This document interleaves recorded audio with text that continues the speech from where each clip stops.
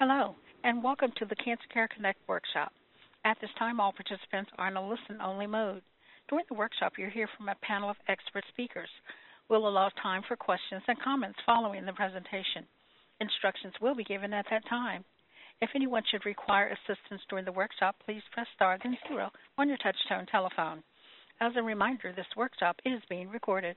I would now like to introduce your moderator for today's workshop, Dr. Carolyn Messner, Director of Education and Training at Cancer Care. Please go ahead. Oh, thank you so much, Norma. And I, too, would like to welcome everyone to today's Cancer Care program, Treatment Adherence, Taking Your Pills on Schedule, and why it is so important in managing cancer. And it's really taking your pills and taking your treatment on schedule is really what the focus will be. It's so important, actually, and it's important to each one of you, so we're delighted to have all of you on the call today. And today's program is a collaborative effort between Cancer Care and many other cancer organizations. And today's activity is supported by Alliance RX Walgreens Prime, and I really want to thank them for their support of our program today. And we have wonderful speakers on the program today, and we also have quite a few participants on the call today. There are over 200 people on the call today, and you come from all different parts of the United States, from both urban, rural, suburban, and frontier communities. And we also have international participants today from Canada, Colombia, India, New Zealand, Taiwan, and Turkey. So it really is a bit of a global call as well. And a real credit to all of you that you've chosen to spend this next hour with us. And we're delighted to have you all with us. This is such an important topic. And we have great speakers. I'm going to begin by introducing our first speaker. And our first speaker is Dr. Catherine Ruddy. Dr. Ruddy is Professor of Oncology, Mayo Clinic. And Dr. Ruddy will be addressing an overview of cancer treatment in the context of COVID-19 and definition of adherence, taking your treatment on schedule. It's really my great pleasure to turn this program over to my esteemed colleague, Dr. Ruddy. Thank you so much, Carolyn. I'm so pleased to have the opportunity to be a part of this conference today. I'm a medical oncologist at Mayo Clinic in Rochester, Minnesota, and I specialize in treating breast cancer. Very happy to be invited to speak about this important topic today. And I will start by giving an overview of cancer treatment, particularly in the context of COVID-19. Then I'll go on to define adherence. Today's cancer treatments often include surgeries, radiation, chemotherapies, hormonal therapies, sometimes not all of those, but actually for some people all of those, particularly for patients with hormonally sensitive cancers. There are also other non-chemotherapy drugs that kill cancer cells that we sometimes call targeted therapies because they take advantage of a specific characteristic of the cancer cell to halt growth of the cancer. Surgeries, radiation, and intravenous chemotherapies are generally given in the hospital or in the oncology clinic, but some chemotherapies, hormonal therapies, and targeted therapies are given orally, so patients are asked to take them at home. For these treatments, patients bear the burden of making sure that they take the medications as directed, and because of an explosion of new drug development of effective oral therapies for cancer, adherence to medications is an extremely and increasingly important topic in oncology. Most of my patients do end up requiring oral therapy at some point during their treatment. For breast cancer, this is often an aromatase inhibitor or tamoxifen to block estrogen, and there's substantial evidence to suggest that many patients aren't able to take their medications exactly as prescribed. I'm interested in helping patients follow instructions for taking cancer treatments as accurately as possible in order to optimize how well they do.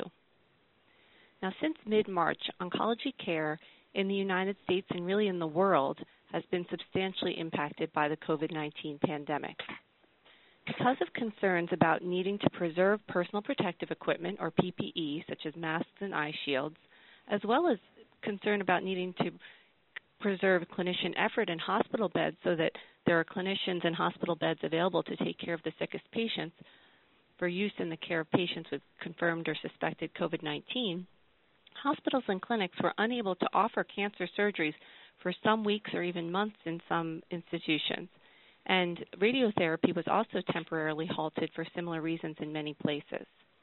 In my own institution, there was no similar shutdown of chemotherapy infusions, but especially during the first month or two in March and April of the pandemic, we were trying to reserve chemotherapy for those in greatest need and to avoid suppressing the immune system, which we know chemotherapy can do, unless it was absolutely necessary, out of fear that we might be increasing the risk of serious COVID-19 infections.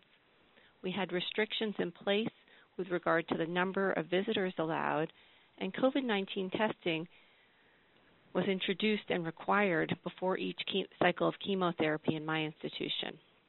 For patients who needed hospitalization this spring, there has been a restriction, and in fact, at one point, a complete ban on any visitors in our hospital, which was very troubling to many patients. And where I practice in Rochester, Minnesota, we've really not been hit as hard with COVID-19 as many other more urban areas have. So our cancer care practice has started to normalize quite a bit. We're still requiring COVID testing before each cycle of chemotherapy, but some of the other restrictions have relaxed, and we can now provide surgeries and radiation as we normally would. One welcome addition to our practice related to COVID is the new opportunity to see patients by video instead of in person in some cases, which many of my patients have told me they love. They find it much more convenient to talk to me from the comfort of their homes than to have to come all the way in, especially because many of my patients live quite a ways away, sometimes many hours. And so those who don't need treatment, who aren't needing treatment right here at the clinic or hospital, often like to be able to be seen in their homes. So I sort of hope that this might be a permanent change in our practice where we're able to continue to do that.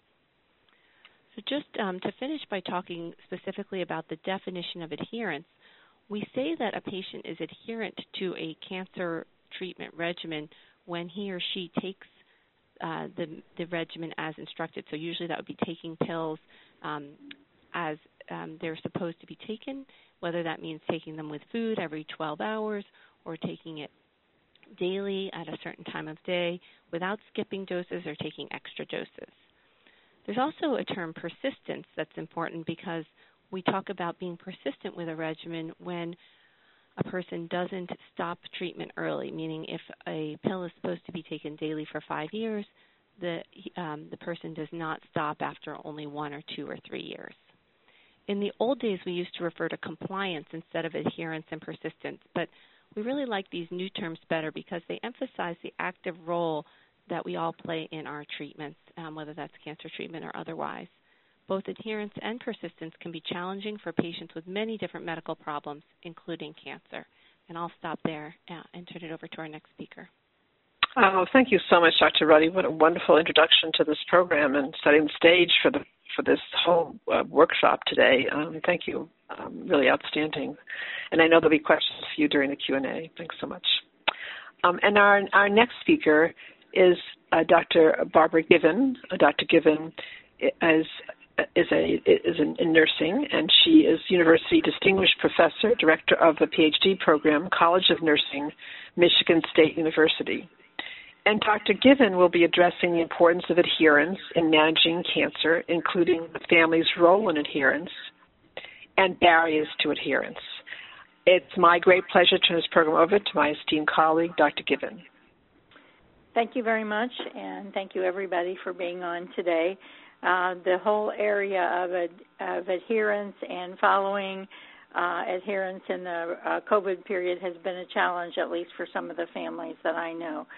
The importance of adherence, I think you heard from our first speaker and talking about it as it relates to the increased responsibility and accountability with the targeted agents that we have really prescribed, and there's so many of them now that are available for cancer treatment. It is so important that everyone understand the importance of a certain dosage that everyone has and keeping the dosage for the disease control, for preventing a progression of the disease and recurrence, but also for the difficulty and effect on quality of life by the side effects that lead to increased emergency room use and hospitalization and actually cost. And I think sometimes we aren't careful enough to help patients and family members understand the barriers that happen to adherence, and they get into the situation where the barriers occur and they have to cope with them. And one of the first barriers, I think, is really understanding fully the side effects and the toxic effects that can occur from these targeted drugs or therapy in general, and being aware of what individuals, patients, and their family members can do to manage them so the person does not run into difficulty so that they have to go to emergency room to get the management of it. The targeted agents sometimes have side effects and symptoms that we are not used to, and so as professionals we may be lax in helping people understand the kinds of things that can happen to manage them. But I think it's also important in our guidance to make sure that patients and family members understand what to do and to monitor over time to see patterns so that when they talk to the physicians and nurses, they can tell them what's happening. So understanding and having the adequate information is a barrier that needs to be overcome to facilitate adherence as well. I think that we also have to realize that most of the individuals or a lot of the adults who have solid tumors also have other chronic diseases in which they are taking other meds. So in our studies, we've always had to be sure that we guided the patients and family members to understand how to manage taking the drugs with food, without food, avoiding grapefruit, without avoiding certain drugs, avoiding over-the-counter drugs that may interfere with the drugs so that they did not have the difficulty or even scheduling it, because when you have other chronic diseases and then you have the cancer drugs that you may be on a week, off 2 weeks, take 21 days, forget 7 days, then go back on and maybe have a different schedule. So in one of the studies we had, the patients in one diagnosis had 3 different protocols of being on meds and off meds, but then you also have your chronic disease meds. So the whole complexity is really important. And again, having calendars and having pill boxes to manage them, but also remembering that with some of the targeted agents, one really needs to keep the medication in the device or in the container in which they come because of the storage and the requirement for that. Other kinds of things that I think are barriers to overcome is having the support. Family members certainly are one of the support. The literature on adherence would indicate that patients who have family members supporting them actually have a better overall adherence on a longer, persistent period of time than those who do not have a family member supporting them. We also need our doctors and nurses as support so that we are comfortable in asking questions and communication. And one of the things that's happened in COVID, at least in this community, is the comfort of patients feeling free to communicate with their physicians electronically, either by the my patient kind of way to ask the questions and then to have the virtual visits that have. And so, again, our patients like the virtual visits and really find it a lot easier to ask the questions that they have. Other barriers that we have found with the especially targeted agents is the whole idea of how one gets the meds and the procurement of it. So if the agency in which you receive your cancer care has the pharmacy in which you can pick up the meds when you receive care, that's fine, and those patients do really quite well. But we had a number of patients in our studies who actually got them from specialty pharmacies where they were mailed. And so planning ahead and making sure that the medications were available on the days that they had, that they didn't come too early, that confused the complexity of the scheduling because they got there before they were ended, or they weren't there on the days that they really needed, or like in Michigan, we had weather issues with a delivery of meds and everything. So planning ahead and knowing where and how to get meds is also a barrier that really needs to overcome. In the COVID situation, we've had a couple family members who had to be quarantined that really were very supportive of patients taking the meds. And in the quarantine where they had to be in separate rooms and everything else, it provided an additional challenge to the patient taking the meds and having it and getting all the meds lined up and everything, and planning ahead, and also the ability to get the meds from pharmacies and stuff. So I think in this day and age, one has to be really, really clear on the path for procurement so that the meds are available. So together, I think patients and family members can do very well. It is our responsibility now with the targeted agents to do a really good job in teaching patients and family members.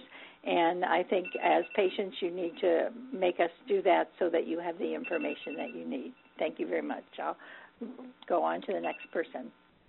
Oh, thank you so much, Dr. Given. That was really excellent and very informative for everybody. Appreciate that. I know there'll be questions for you during the Q&A as well. Thank you. Thanks. And our next speaker is Ms. Sharon Flynn. Ms. Flynn is an oncology nurse. She's a nurse practitioner, nursing research and translational science, Clinical Center Nursing Department, National Institutes of Health, Clinical Research Center. And Ms. Flynn will be addressing practical tips to overcome adherence barriers, including travel, weekends, holiday, cost, family, partners, and others. So many barriers that Ms. Flynn will be addressing. And also computer, tablet, and phone reminders, including emails, texts, and apps. It's really my great pleasure to turn this program over to my esteemed colleague, Ms. Flynn. Great. Thank you so much, Dr. Messner, for the opportunity to be on today's call. And I would like to welcome all of our participants and say thank you so much for joining today's call. And I'm going to start with, when we're talking about barriers, is my number one kind of tip is tell the team what's going on. What are you struggling with? What's going well, and what are you struggling with? We are all human, and I'm going to repeat that. We are all human. Some days are better than others, and your healthcare team needs to know on the days that you're feeling well, what's happening during those days. And on the days that you're not feeling fantastic or you're struggling with taking your medications, what is preventing you from taking those medications? Be open and honest with your team about how you're feeling, and open and honest with the medications that you're actually taking. If you have a medication calendar and you're just checking the boxes but you're not really taking the medication, you're really doing yourself a disservice. Please let us know what medications you're taking and how we can help you. And so right after that, we're going to have you look at your treatment plan. Make a list of all of your medications. You can put those in writing, paper and pen. You can type them into your computer, or you can have them on your phone. In addition to the name of each medication, write down the dose of medication, why you're taking it, and when you should take it. And not only the time of when you should take it, but should you take it on an empty stomach, or should you take it with food? Should you only take it at bedtime? All of these are so important when communicating with your healthcare provider and your entire team to help manage your medication regimen. Ask your medical team what to do if you miss a dose of medication. Unfortunately, I don't have a universal answer for all cancer treatments, so it's important to ask your provider what to do. If you notice 5 hours after you're supposed to take a dose of your cancer medication, don't just assume that you can take it at that time. Call your healthcare provider, see what needs to be done before just assuming. Same thing if if you missed a dose completely and it's time for your next dose, it might be unsafe for you to double up on those doses of medication. So it's important to have all of your medical providers, their contact phone numbers, not just during the day, kind of Monday through Friday, 9 a.m. to 5 p.m., but on the weekends and on the evenings to have a really good phone number for them. And then have those phone numbers along with those medication lists in multiple places. not just on your phone as the patient or just on your caregiver's phone. Have a printout maybe in your wallet, on your refrigerator is a great place, medications and phone numbers. And if you have a question or something just doesn't seem right, don't be afraid to speak up. The next is to establish a routine for your medication. Is there a task that you usually perform in the morning when you need to take maybe a morning medication? So, for example, when you wake up in the morning and you need to take a medication within the first 20 minutes of waking up, make sure that medication is at your bedside stand, or maybe it's sitting right next to your toothbrush. Or maybe you come downstairs and you check your computer early in the morning. Make sure that medication is sitting near that morning trigger to remind you, oh, yes, it's time for me to brush my teeth, and I also need to take this morning medication. That will help you establish a routine for your medications. Next, look closely at the schedule for your medications and think about what's realistic in your life. Are you more of a morning person, or are you more of a night owl? So I'm a morning person, but many of my young adult bone marrow transplant patients are night owls. And so if I prescribe them a medication at 7 a.m., there is a zero chance that they will take that medication on time, usually because they went to bed about 3 hours ago. But if I adjust that medication schedule to 1 p.m., there is a very high likelihood that they will take that medication on time. And so look at your overall schedule of the timing of the medications and the number of medications that you're taking in one day. Not just your oncology drugs for your cancer, but also look at the medications for maybe your diabetes, your high blood pressure. If you're taking any herbal supplements, any vitamins, it's important to let your team, healthcare team, know about all those medications from all of your prescribers. And when you have that schedule and you see, oh my goodness, there's 15 medications, I'm taking it scheduled at 10 different times during the day, bring that to your healthcare provider. We can help simplify that schedule so that you're not taking medications 10 different time points during the day. I think that would be unreasonable to ask of most people. Next, you have your schedule worked out. I want you to actually look at your pills or your tablets. What is that medication that you need to take? Are some of the pills too big for you to swallow? Do some of them have an odor to them that makes you nauseous and you're not able to swallow that pill, or they taste terrible? There might be a liquid form or a powder form of that medication. Your pharmacist can recommend different like Vicks Vapor Rub or have a orange prepared so that you smell an orange if there's a medication that smells offensive to you, to help kind of take that smell away so that perhaps you're not nauseated when you take that medication. If you're having trouble paying for your medications, please talk to your healthcare team. We would much rather that you say something and we can help find those resources versus saying that you're taking a medication but it was too expensive and you didn't even pick it up to take to fight your cancer. There are many, many resources available that not only through Cancer Care but through your local oncologists and other organizations. So please ask. Next, how are you feeling about your cancer?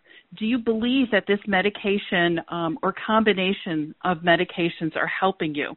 Hopefully the answer is yes, but sometimes the answer is no, and sometimes it's I'm not sure. It is very difficult to take multiple pills a day, and even more difficult if you have questions about the goals of your treatment or how this treatment is helping you. If you have questions about your treatment, please talk to your healthcare providers. And how are your emotions? Are you feeling depressed, Maybe you're still in a state of shock from your cancer diagnosis. We know this can influence your medication adherence. You might be tempted to skip a dose because you think, it doesn't matter. You might be tempted to skip an entire cycle of treatment. But I'm here to tell you that you are worth fighting for and that it does matter. Please share your feelings with the team. We have many services to help you, and I want to empower you to be brave enough to reach out and to ask for help. And as we're moving into the summertime here in the States, we think more about traveling in the holidays, even in the presence of COVID. So when you're traveling, the most important item to remember, other than yourself, are your medications. You can always buy a new bathing suit or a new beach chair, but it will be much harder to get a refill on your medications if you leave them at home. So remember to pack your medications.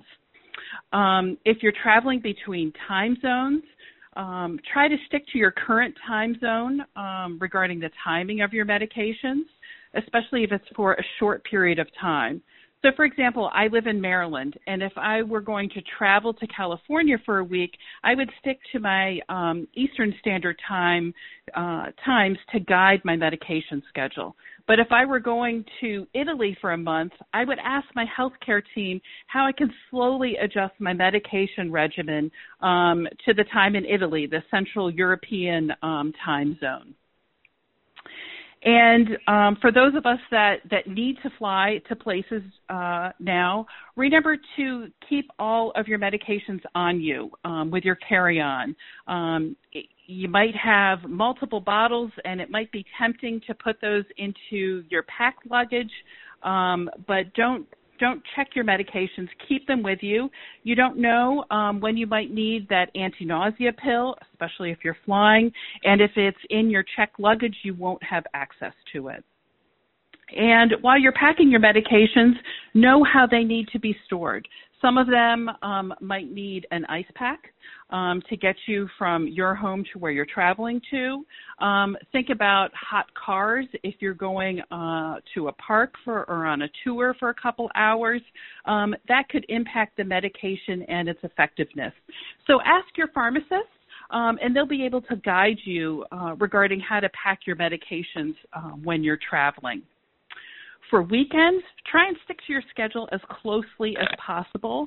I know that's hard. We all like to sleep in, and you might need to set extra phone alarms and reminders to help you stick to a schedule. And that's a great time to enlist your support team, your caregivers, other family members, friends to help you remember your medication. So if you're going out at noontime for a walk in the park and you know you have a medication due, tell that friend, say, in half an hour I need to take this medication. Can you help me remember it? And just like during the week, establishing a weekend routine, having that trigger to take that to remind you to take that medication is important. So just like brushing your teeth or walking your dog, have that medication bottle near where that trigger is to remind you. And so as we move on to medication reminders, there's hundreds of different methods of ways to remind you to take your medications on time. And I'm just going to talk about a few of the most common. And those are pill boxes, alarms, and calendars. And so that traditional pill box is probably the most common one. It's a container that you can pick up at any pharmacy or drugstore where you divide the number of pills that you need for each day and put them in a container. Newer models have the ability to divide those pills into morning, noon, and night regimens. And then some of them have electronic alarms that remind you, it's time for the morning pill. It's time for the noontime pill.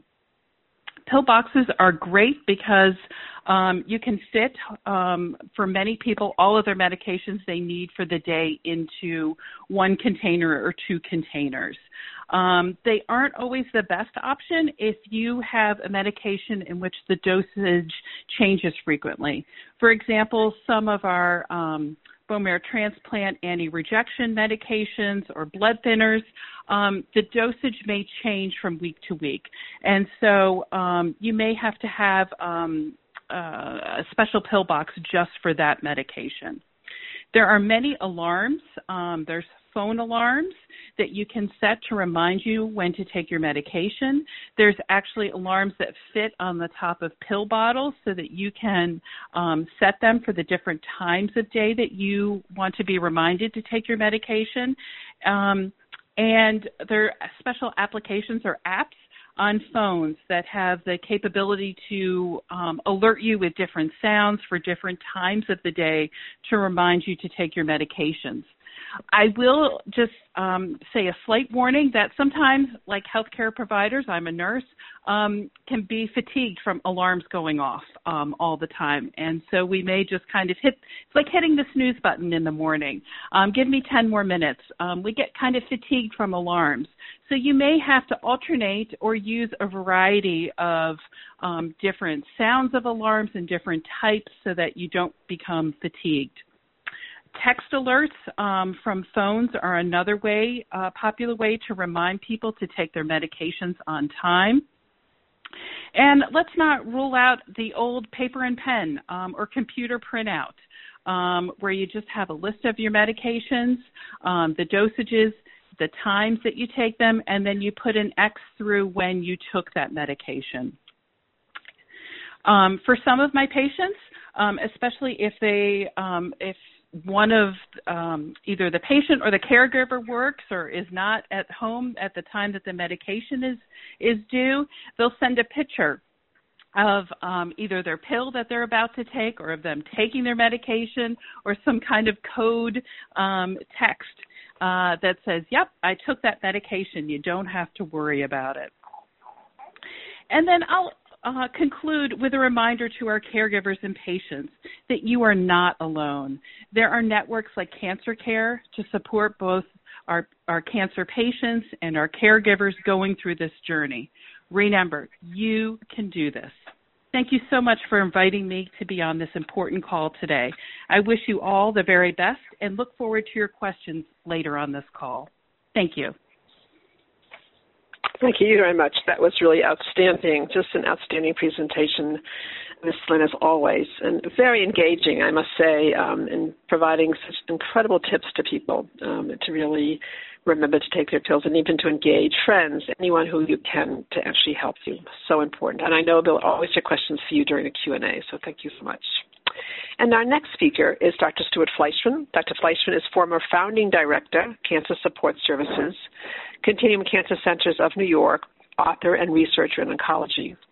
And Dr. Fleischman will be addressing planning ahead, lead time in arranging for telehealth, telemedicine appointments, and refilling prescriptions, and reminders from your medical team, pharmacy and pharmacist, weekends, travel, and holidays. It's my great pleasure to turn this program over to my esteemed colleague, Dr. Fleischman. Hello, everybody, and thank you for participating in today's call. The idea of getting your prescription at your provider's or doctor's office and bringing it to your local pharmacy is something of the past for many of us, especially in the United States. And we need to adjust to the new way things are done. And it may seem like a lot more cumbersome for some people, but in other instances, it's really important because in oncology, we deal with lots of specialty medicines, and the local pharmacist may or may not have experience with that medicine. So we may have a trade-off in convenience for trading off for good information and good direction. So if you're getting your medication started or renewed in the telehealth visit, please be sure to have that scheduled at the right time. The interval between getting the prescription authorized, not just sent electronically or sent by mail or by fax or however, and actually receiving the medication can be quite long.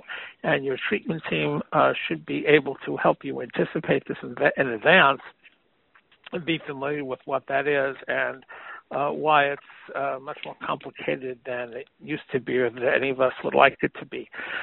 Sometimes lab work is necessary.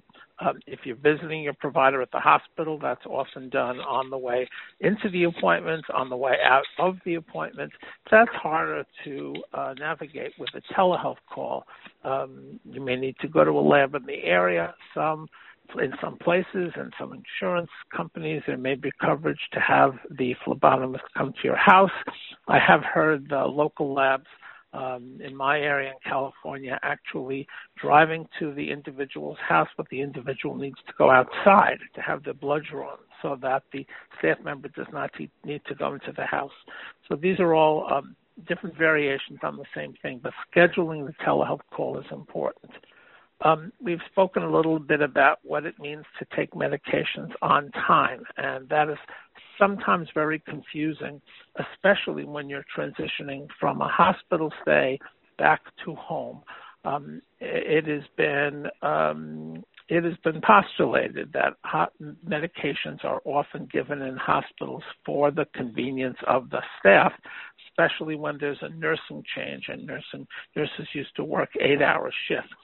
Now that many facilities have nurses that work 12-hour shifts, some of this change-off has been taken away. It's only 2 shifts of nurses per day rather than 3. But the way medication orders are written sometimes is a throwback to those old 8-hour shift times. So sometimes it's written for every 8 hours, or a medication could be prescribed for 3 times a day. Well, sometimes that's the same thing. Sometimes it's not. Sometimes every 8 hours would be at a specific hour, when 3 times a day may be 3 times separated by a certain amount of time, not necessarily the exact interval.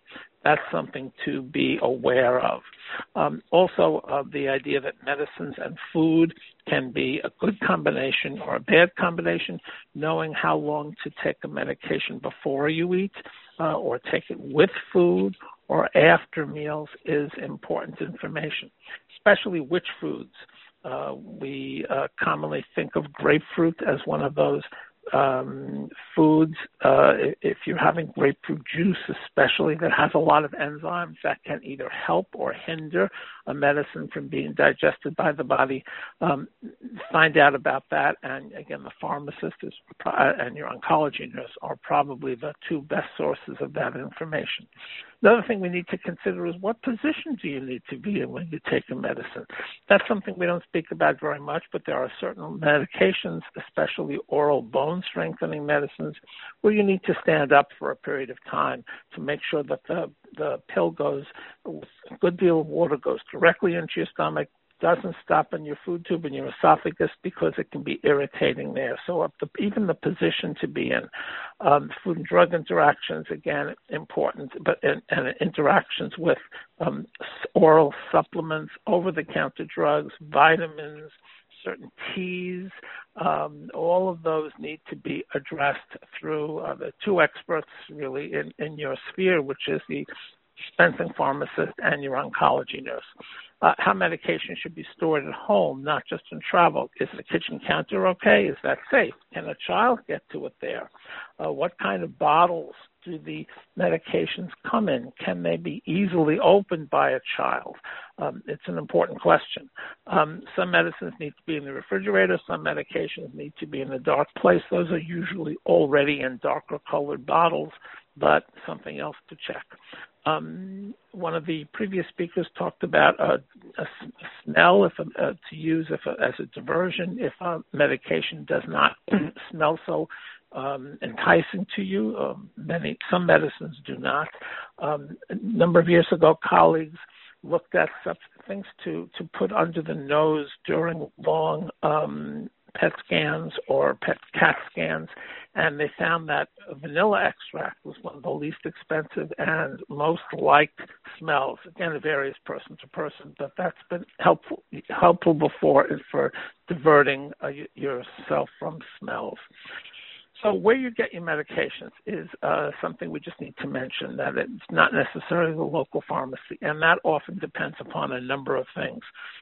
Most of the time, that means who's paying for the medicine. Is it your insurance company? Are you paying out of pocket?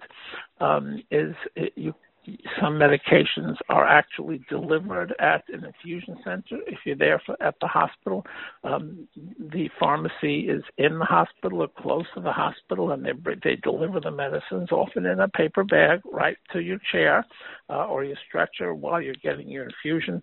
That's great, but that's not universal across the United States. Many mail-order pharmacies will actually send medicines. Find out how they come. Does it come in United Parcel Service or another package delivery service? Does it come from the Postal Service? Is it delivered by messenger? That happens in some of our larger cities. It's important because you need to anticipate that someone is there to accept the package, and if a signature is required, that's, again, something you and your caregivers just need to keep aware of. For most of our medications now, for those of us who do have insurance, medications are in tiers, tier 1, tier 3, tier 4, and specialty drugs. And each of these tiers comes with a whole bunch of rules. Some are included at the cost of your premium, or the premium your employer pays for your pharmacy benefit. Some there is a deductible, money you have to spend out of your pocket before the insurance company will pay all or part of it. There may be co-pays before or after deductible where you have to pay a part of the cost. There may be high co-pays. There may be percentages. If the co-pays or deductibles may be interfering with you getting your prescription, please ask at your cancer center, ask in your oncologist's office. There are many programs in the United States, and I believe in some other countries, depending upon the insurance situation, where that can be discounted, especially based upon what your insurance costs are, what your insurance plan is, and the cost to you. So ask about that. Sometimes there is not a good way around this, but oftentimes there is. Other things just to be aware of, that for some of the older medicines, sometimes there's something called a therapeutic equivalence, where if you are prescribed one drug in a category, you can be given another drug in a category. Varies by state, varies by drug, but again, something to be aware of. If you do not have insurance, and if you are struggling to pay for the prescriptions as you fill them, please be aware that in the United States there are some coupon services that are available on your phone, online, that can often be less expensive than the insurance copay and deductible, or if you don't have insurance, can be real lifelines for care. We could probably spend quite a whole long time talking about the Medicare Part D, the drug program. There are even more rules that go along with that, including a period of time after a certain initial outlay of copays, deductibles from you and from your insurer, where there is less coverage, and then after that threshold is met, the coverage could be 100%, affectionately called the donut hole. Very confusing. Ask for help. Another source of good information about this would be the oncology social worker at your cancer center or through Cancer Care. These things can be extremely complicated, and believe it or not, there are people out there whose job it is to make this understandable, and you will be able to learn more about it if you find that this is getting in the way of getting your medications so you can take them on time. Sometimes even the customer service number on the back of your insurance card can be a big help. Varies, depends upon the issue, but you could also try that as an important source of information. Other speakers have spoken about different types of electronic timers. Electronics are your friend. And as you heard, yes, a plain piece of paper, a notebook, and a pencil can not only remind you when to take your medicines, but also be a way that you can actually keep track of the medicines you actually took. so that you don't have to think a few hours afterwards if you took the medication or not. So this is just a short guide to a very sort of complex matrix of skills and knowledge that you need to have when thinking about your medicines, but it's just the beginning. There are many people out there who can help you, and with that, I'll turn this back to Dr. Messler. Well, thank you so much, and that was a wonderful presentation, Dr. Fleischman, and I am now delighted to introduce Dr. Michael Wong. Dr. Wong is Professor of Medicine, Cutaneous Cancers, Medical Oncology, Executive Director, Integration and Program Development, Cancer Network, University of Texas MD Anderson Cancer Center. Dr. Wong will be addressing clinical trial adherence and communicating with the healthcare team about assistance with adherence, including guidelines to prepare for telehealth and telemedicine appointments. It's really my great pleasure now to turn this program over to my esteemed colleague, Dr. Wong. Dr. Messler, thank you very much. It's an honor and privilege to be able to speak to you today. And I want us to start by riffing off something that Dr. Fleischman said before, which is the fact that clinical trials are a complex matrix. But to show you what goes on behind the curtain is one of my tasks today. And one of the things I want to impart upon you, the feeling and the concept, is that the person who's participating in a trial, the patient, is the boss. You are a full partner in a clinical trial that you're participating in. What is a trial? That is a structure which we'll put together in which we can provide access to new strategies of treating patients, new way of doing things, new drugs to patients. We cannot just open a cupboard and do new things willy-nilly. We have to do it in a structured way in which we're able, at the end of the day, to answer simple questions. Is this new way of doing things safe? Is it better? And because we all do this the same way, according to a protocol, we can make statements about whether it works or doesn't work. And this is how medicine moves forward. And so we have to work according to a protocol. And believe it or not, this is something which we adhere to strictly. And why is that? Because it is something that we as physicians and as people put trials together have agreed to do together, and which at the end of the day will hopefully benefit people and patients and answer very important questions that I just talked to you about. So therefore, things that deviate from protocol or things that we shouldn't do. So if I have a protocol in place and I deviate from it, I get a letter from my boss saying, "Dear Michael, what are you doing over there?" Right? So what does that mean for you, the patient? That means that we have an entire structure put together to help get everyone through the system and get everyone treated or looked after on a protocol. Many of these protocols use medicines and pills, and so because we are doing something very new, we have to really understand how these medicines are working. So you're going to get things like calendars and diaries and a whole variety of instruments to help you understand how to take the medicine and help us understand how the medicine is affecting you. We have a very, very strong emphasis on detecting side effects and we have a very robust way of looking at whether the strategy we're using is helping or not. That's really what's behind a clinical trial. Now, I have to tell you, in my family, we have a physician, 2 pharmacists, and a nurse, and when my father was taking medications, we still didn't get it right. So I am fully sympathetic about how difficult it is to get these things right. But ask for help. I think Dr. Given mentioned this. Ask questions, right? There are specific personnel, and this Dr. Fleischman mentioned that, whose job are to make it easy on you to do this. So ask for help. And it's not just about the medications directly, but also about troubles that you're having. This is something Ms. Flynn mentioned in her talk. Share your concerns. I'll give you this very specific example. We had a clinical trial in which we needed patients to take pills at a certain time, and then we had to take blood to see if the medicine was getting into her blood, and so on and so forth. It was a vigorous schedule, and we realized how difficult it was on patients. And with that feedback, the sponsor came back and said, yes, we acknowledge that. So they started doing things like, can we provide a hotel room for you for the night? Because sometimes these blood draws went deep into the night. That's a very specific example of where patients sharing their concerns and their difficulties with us really made us rethink. Because remember, when we put these things together, we cannot always think of every single eventuality that's happened. One of the things that I've also been asked to talk about is the whole issue of telemedicine in clinical trials. Clinical trials have been impacted severely during COVID. In some institutions, ours included, we've had a virtual shutdown of clinical trials and now a reopening.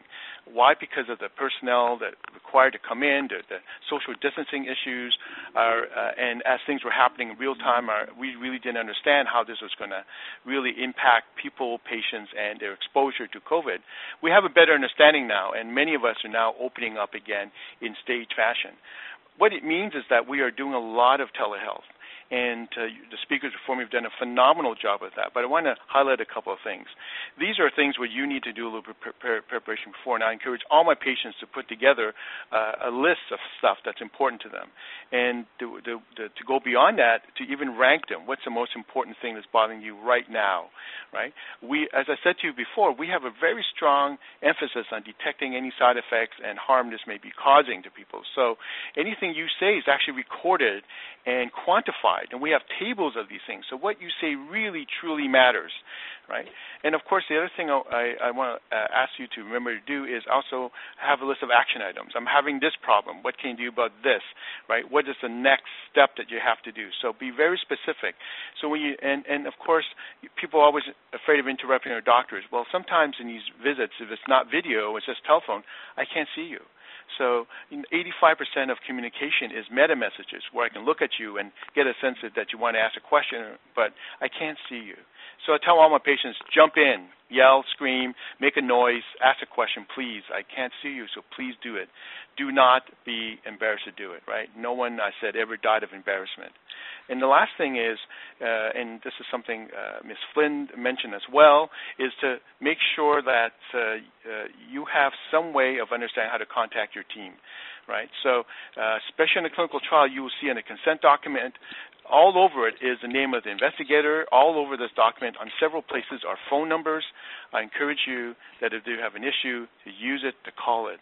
And remember, I'm going to leave you with what I said in the beginning. On a clinical trial, you are a full partner. Everything you do is important because without you, the patient, this trial would not exist. We couldn't do it, and nothing would move forward. So you have no idea how important you are. And it's time that you move forward, and if you have an issue, to ask for help, to seek understanding. We have a wide variety of mechanisms to do it, as you have heard already. Ask to see what's important to you. And sometimes, if even things come and there are issues outside of the actual drug itself, be it how you store it, be it you need to go on vacation, be it whatever, remember your central role in this. And I will end by saying that for those individuals that are on a clinical trial, I say thank you. It is a gift of understanding and of trust that you place in us, and we have to honor this every time and every day that you're on trial. Thank you. Oh, thank you, Dr. Wong. That was really outstanding, and really your call out to people to be sure to ask any question because it's so important, and I think that's been a theme throughout the entire program. Thank you so much. We're going to take questions in just a minute or two. I just want to say a few words about the services that you can access for free from Cancer Care. So I'm Carolyn Messner. I'm an oncology social worker, and I'm Director of Education and Training with Cancer Care.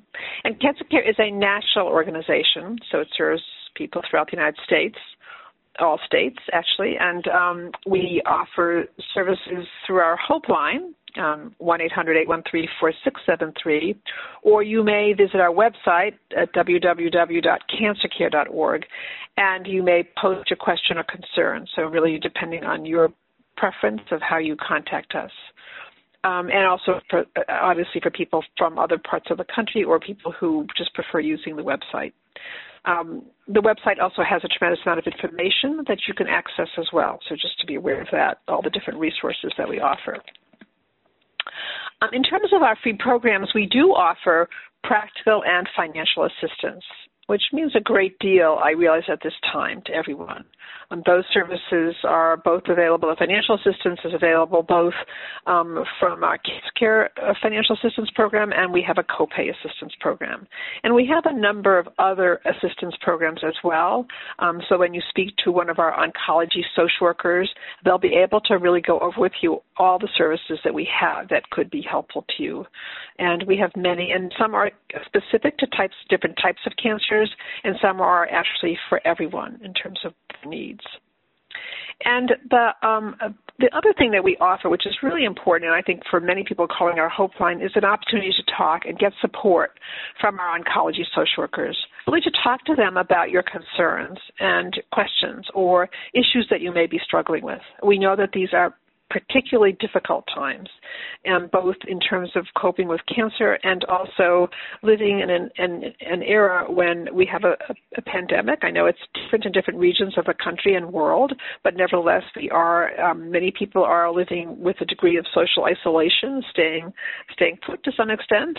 Many places are starting to open up, but people often with cancer feel a bit alone, and indeed, this has extended people's feeling of being alone. And so having a place to call and talk with someone about your concerns and your coping can be very, very helpful. So with that being said, we now do have time for questions. I'm going to ask Norma to bring all of our speakers on board, and we're going to take as many of your questions as possible. And so, Norma?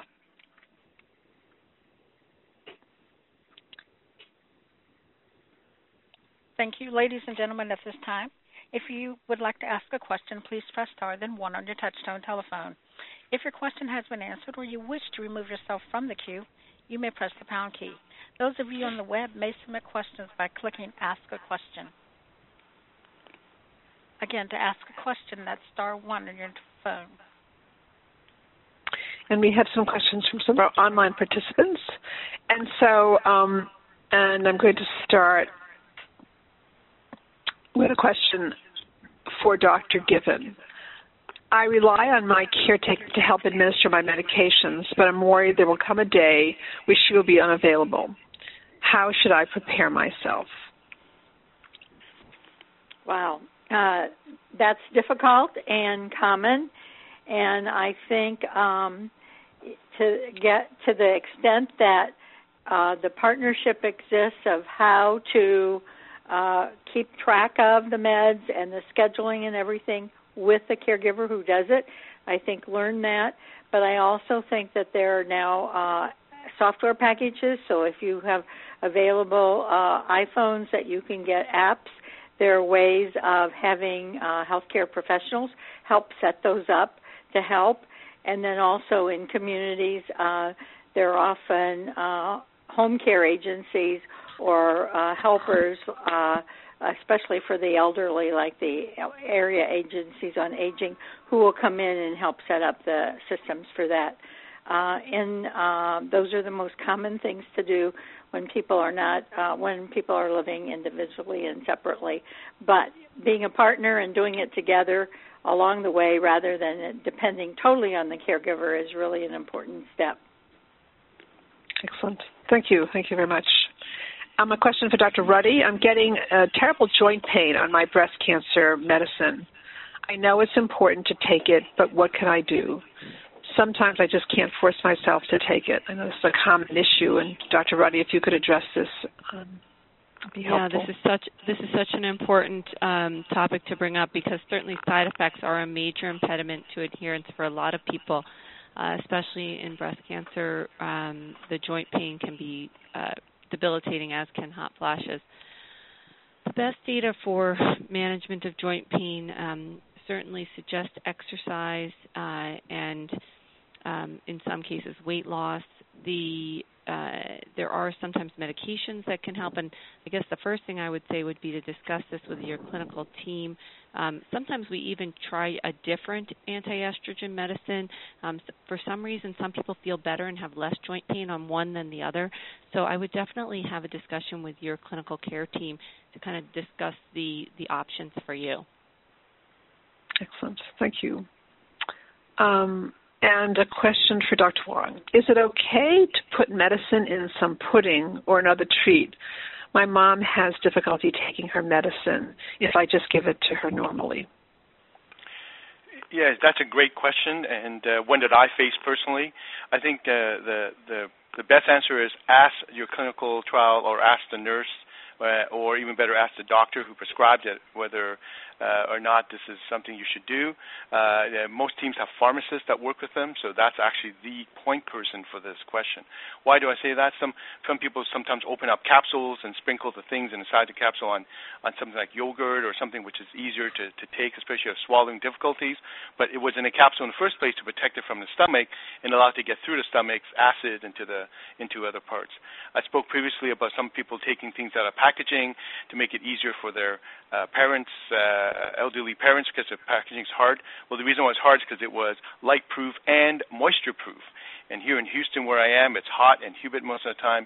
The pills will degrade. So these are just two specific examples of reasons why you should ask.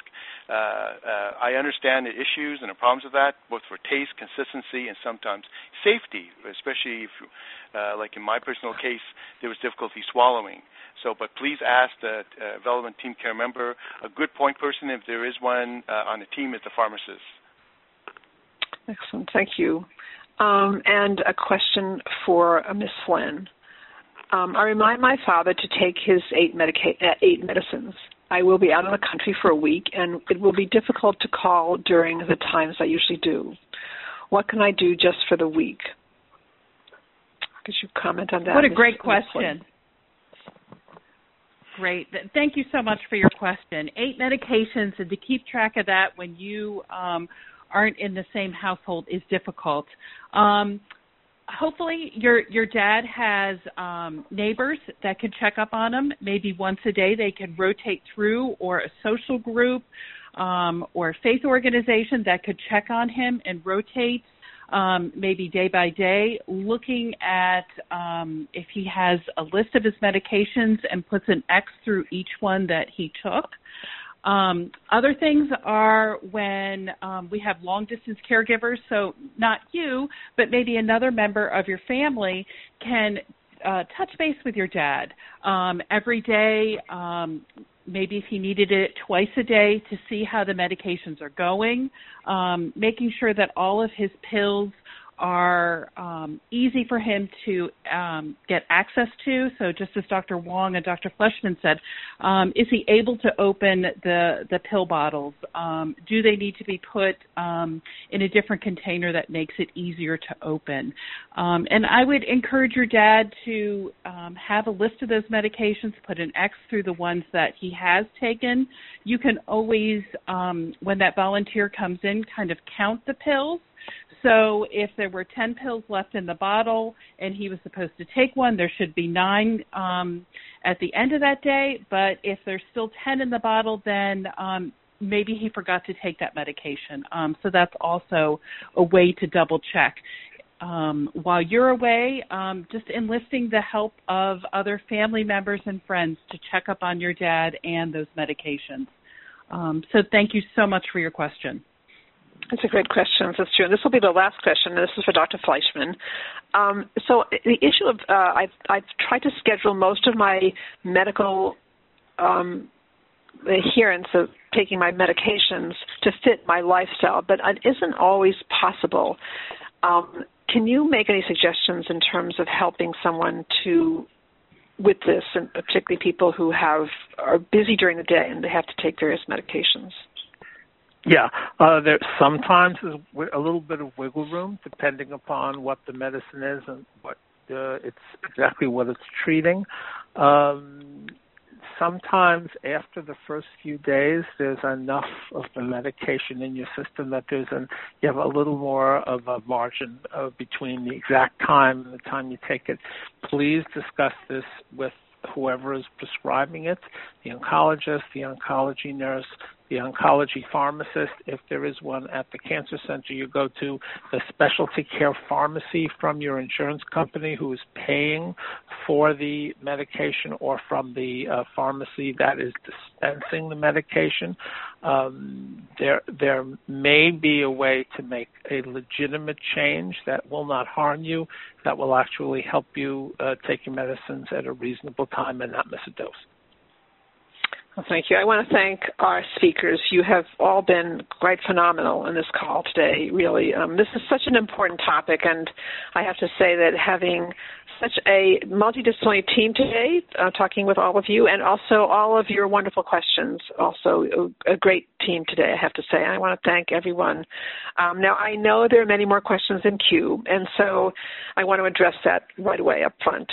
So, first of all, for those of you who asked a question today, or for those of you who thought of a question you'd like to ask, or still have a question you'd want to ask, or because you heard someone ask a question, it makes you think of another question, I want you to take all of that back to your treating healthcare team. We definitely want you to do that because your team knows you, of course, the best. They know you very well, and they know a great deal about your whole history. They have, and so that's an important thing to do. But we also know that many of you do like to get information, perhaps more informed information before you speak to your healthcare team.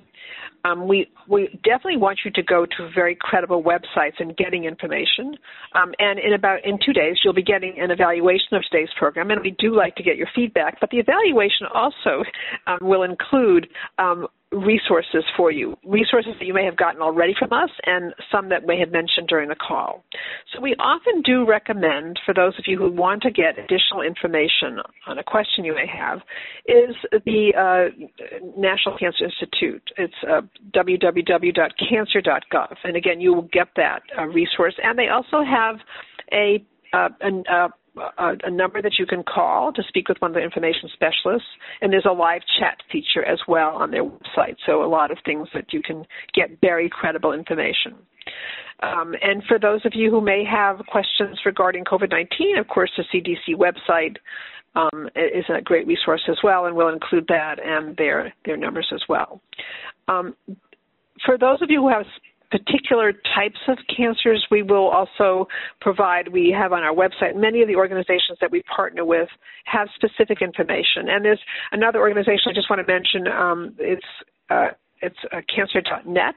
It's the American Society of Clinical Oncology. It's their website, and they have a lot of information that might be useful to you as well. So we don't want anyone to feel that you have a question that you can't get answered. You do want to take it to your healthcare team, but we also want to give you these extra resources that you can check with, but then always check everything with your healthcare team. That's really important. And for those of you who wish to pursue further services from Cancer Care, please do contact us. Either call us on our Hope line or visit our website. And our oncology social workers are here to help you with any questions or concerns you may have, and also with any practical or financial assistance that we're able to provide. We have a number of different specific programs that I think could be very helpful to many of you on the call today. And most importantly, as we conclude today, we would not want any one of you to feel that you're alone in coping with cancer and in dealing with adherence or any issue related to your cancer experience or survivorship experience. We want you to know that you're now part of a community of support and that we are here to help you. And in addition to Cancer Care, there are many resources out there, and our staff are particularly adept at really connecting you and really not just giving you a name of some place to call, but actually really walking with you to that resource to be sure that you're connected and got that need met. So that's another very important component of our services at Cancer Care. So again, I want to thank you all for your participation today, and I want to wish you a very fine day. Thank you all. Ladies and gentlemen, thank you for your participation. This concludes the workshop. You may now disconnect. Everyone have a great day.